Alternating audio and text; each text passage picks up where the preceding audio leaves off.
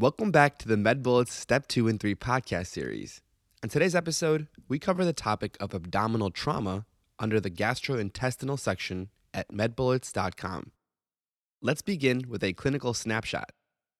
A 30-year-old male victim of an automotive hit-and-run incident presents to the ED. Initial primary survey reveals no airway obstruction and good ventilation. 2 large-bore IVs are inserted, and blood pressure is 95/60, pulse is 95 per minute, respirations are 18 per minute, and oxygen saturation is 95% on room air. 1 liter of lactated ringers is started. Secondary survey reveals no obvious source of blood loss. Despite this and fluid resuscitation, the patient's blood pressure drops to 85/55. A fast ultrasound exam reveals fluid surrounding the spleen and in Morrison's pouch. The patient is rushed to the OR for an exploratory laparotomy. Now for a quick overview. Abdominal trauma is trauma to the abdomen causing visceral damage and hemorrhage. Treatment depends on the extent of trauma. Now let's discuss epidemiology. It's difficult to recognize clear symptoms of abdominal trauma early on, and blunt abdominal trauma makes up 2/3 of all intra-abdominal injuries. Mortality rate is at about 8.5%, and a motor vehicle crash, or an MVC, is the main mode of injury. Penetrating abdominal traumas make up 1/3 of all intra-abdominal injuries, and mortality rate in this case is about 12%. 95% of all penetrating trauma is associated with gunshot and stab wounds. Note that there's a higher risk of wound site infection and abscess formation with penetrating abdominal trauma. In terms of demographics, know that 2/3 of injuries occurs in males, and the peak incidence is between ages 14 and 30. In blunt trauma, spleen is the most commonly injured organ and liver is second.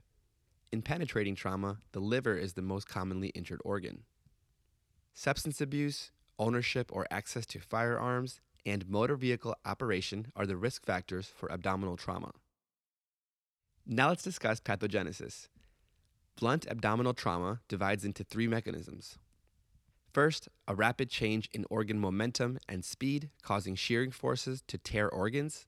Second, crush injury due to organ compression against blunt object and rigid structures in the body, such as bones. And third, external compression due to rise of pressure inside organ, especially hollow organs, leading to organ rupture. Penetrating abdominal trauma can be divided into 2 mechanisms. First, direct damage via tissue penetration, and second, pressure damage from speed of penetrating object causing fragmentation of the organ. Now let's discuss how a patient presents with abdominal trauma. In the history, it's important to ascertain mechanisms of injury from initial report to determine the workup. Unprotected trauma includes pedestrian victims of MVCs, motorcycle or bicycle crashes, or assaults with objects. We also have high-energy trauma under the category of unprotected trauma, and this includes patients that were in an MVC with no restraints, known high speeds, death at the scene, or substantial vehicular damage.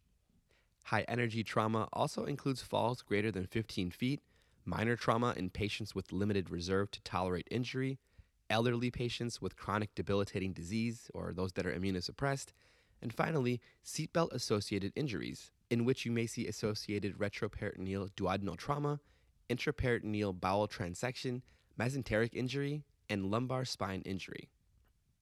Know that symptoms and signs of blood loss may not be evident in the patient presenting with abdominal trauma. On physical exam, you may notice tachycardia, tachypnea, oliguria, hypotension, and a febrile patient. On primary and secondary survey, you'll notice abrasions, contusions, seatbelt sign, distension. You may auscultate bruits, bowel sounds, and the patient may report referred pain to the shoulder. In terms of provocative tests to help diagnose, you'll note tenderness with and without rebound, rigidity, and guarding.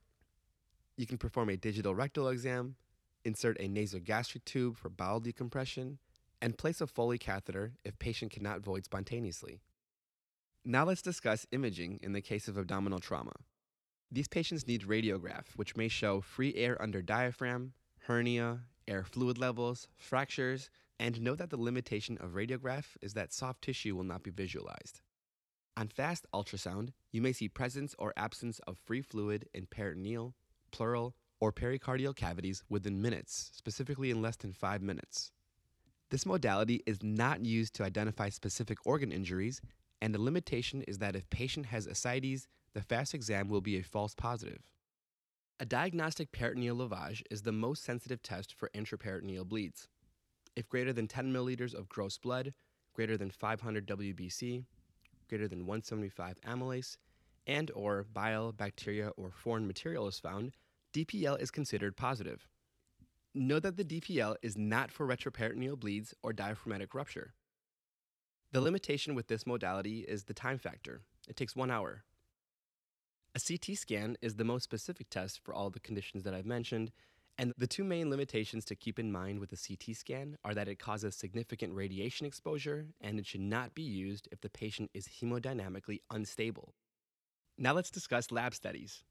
Serum labs that would be pertinent to order in the case of abdominal trauma include complete blood count, electrolytes, coagulation factors, type and cross, creatinine kinase, lipase amylase, liver function tests, arterial blood gas, blood alcohol level, urine or serum beta HCG, a pregnancy test, urinalysis, and a toxicology screen. The differentials to consider in the case of abdominal trauma include cardiac trauma and pulmonary trauma. In the case of cardiac trauma, we worry about cardiogenic shock, and this can include cardiac tamponade, contusion, laceration, and also bleeding above the diaphragm.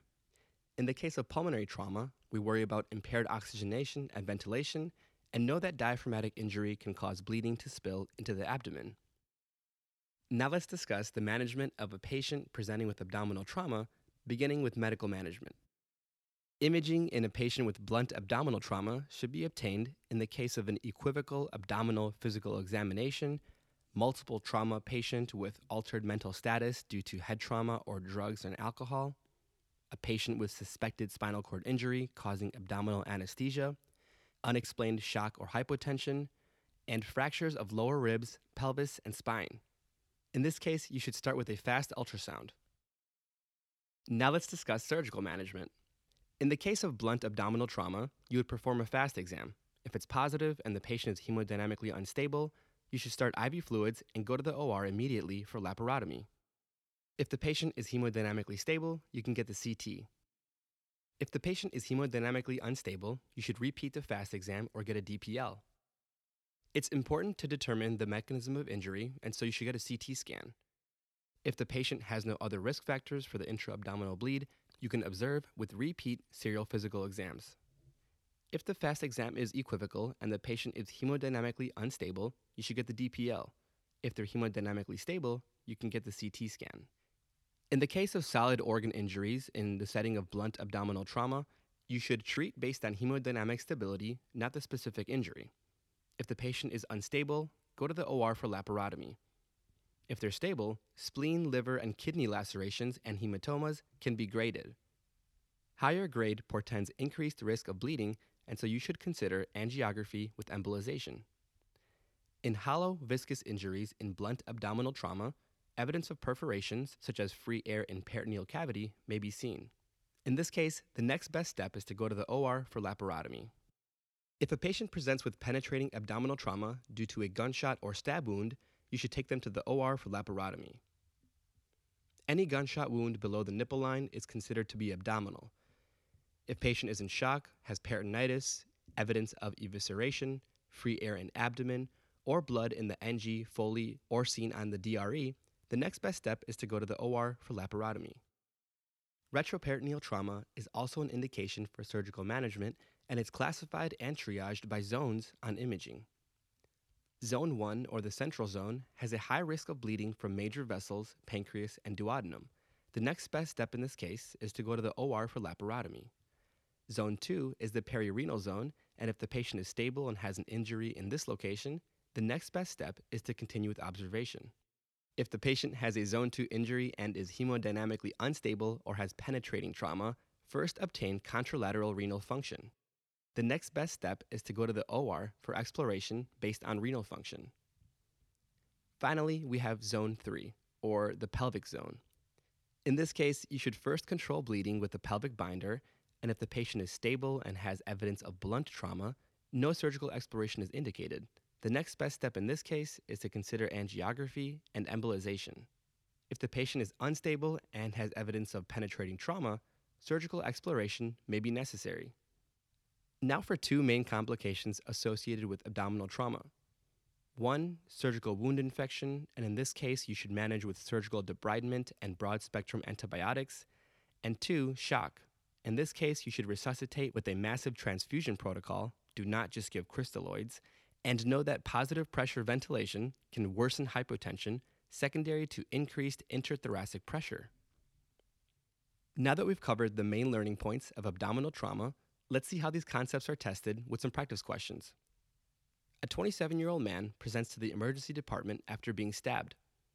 The patient was robbed at a local pizza parlor and was stabbed over 10 times with a large kitchen knife with an estimated 7-inch blade in the ventral abdomen. His temperature is 97.6 degrees Fahrenheit or 36.4 degrees Celsius. Blood pressure is 74/54. Pulse is 180 per minute. Respirations are 19 per minute. And oxygen saturation is 98% on room air.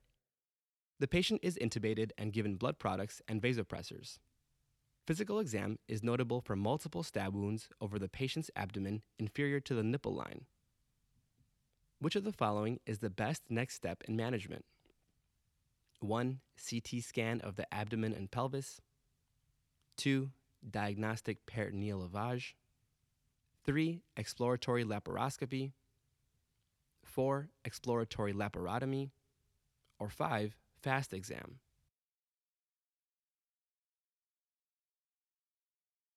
The correct answer is 4. Exploratory laparotomy. This patient is presenting after severe penetrating abdominal trauma with hemodynamic instability and should be transferred immediately to the operating room for an exploratory laparotomy. Penetrating abdominal trauma can present with severe blood loss and can be fatal if not treated immediately.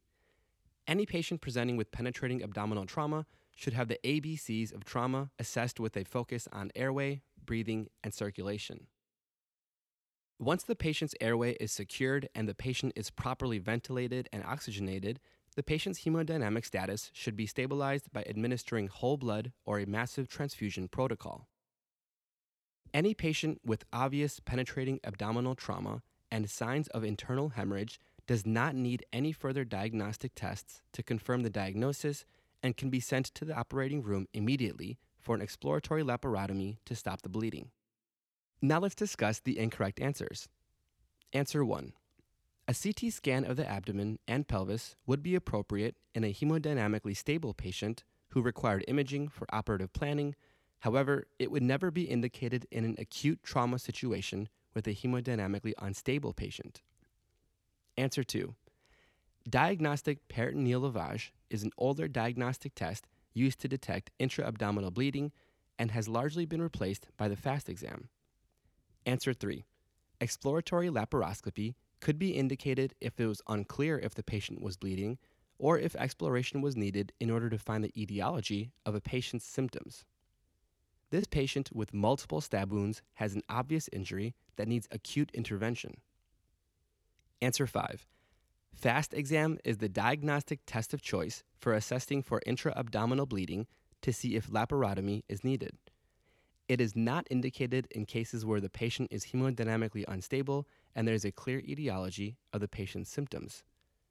This patient's fast exam would likely be positive and they would still go to the operating room anyways, thus a fast exam would only delay definitive care. Now for a bullet summary. Patients with obvious penetrating trauma and hemodynamic instability can be managed immediately with an exploratory laparotomy in order to stop the bleeding. Let's do another practice question. Question 2. A 33-year-old man presents to the emergency department after he was struck by a motor vehicle. He was found unconscious and was brought in by ambulance. The patient's Glasgow Coma Scale is 7 and his temperature is 98 degrees Fahrenheit or 36.7 degrees Celsius. Blood pressure is 84/44. Pulse is 140 per minute. Respirations are 22 per minute. And oxygen saturation is 99% on room air. The patient is given IV fluids and blood products. A fast exam is performed, which can be seen on Figure A on medbullets.com. For your convenience, I'll let you know that Figure A demonstrates a positive fast exam with free fluid visualized. As the patient is being set up to be intubated, it is noted that his blood pressure has improved to 100/60. The patient is subsequently intubated and mechanically ventilated. His blood pressure sharply decreases to 80/40. Which of the following is the most likely cause of this patient's hemodynamic status? Is it 1, cardiac tamponade and tension pneumothorax, 2, hemorrhagic shock and cardiac tamponade, 3, hemorrhagic shock and increased intrathoracic pressure, 4, hemorrhagic shock and neurogenic shock, or 5, hemorrhagic shock and septic shock?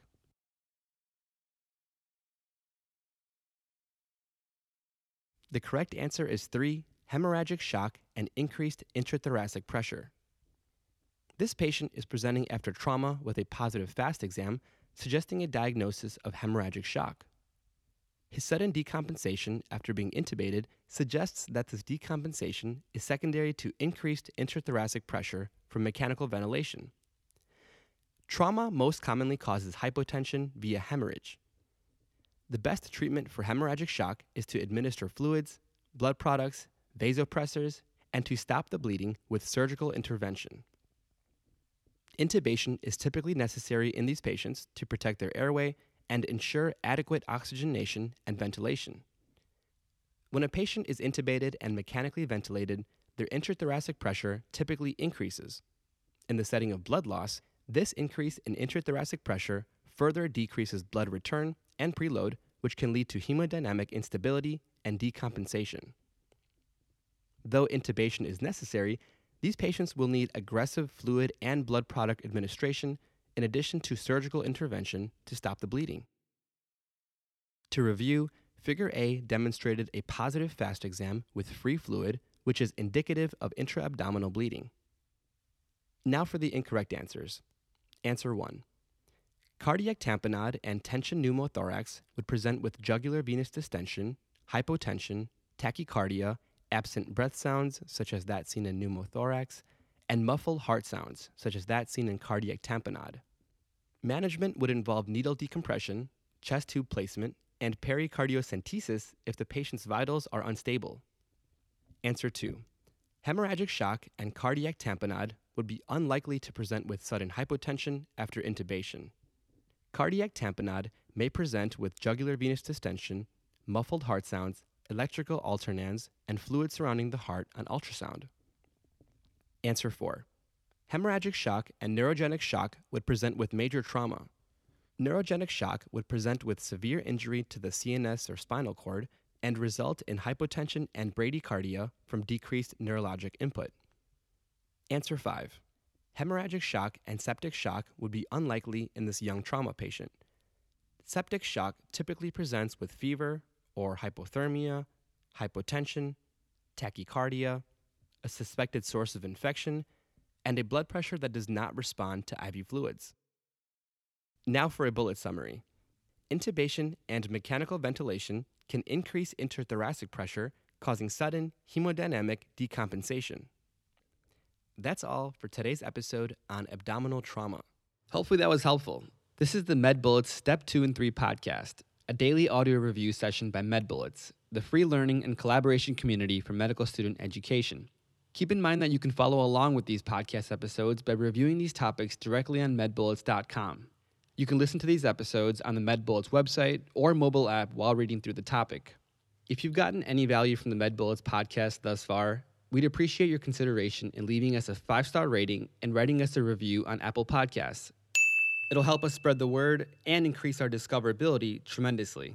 Thanks for tuning in. We'll see you all tomorrow right here on the MedBullets Step 2 and 3 podcast.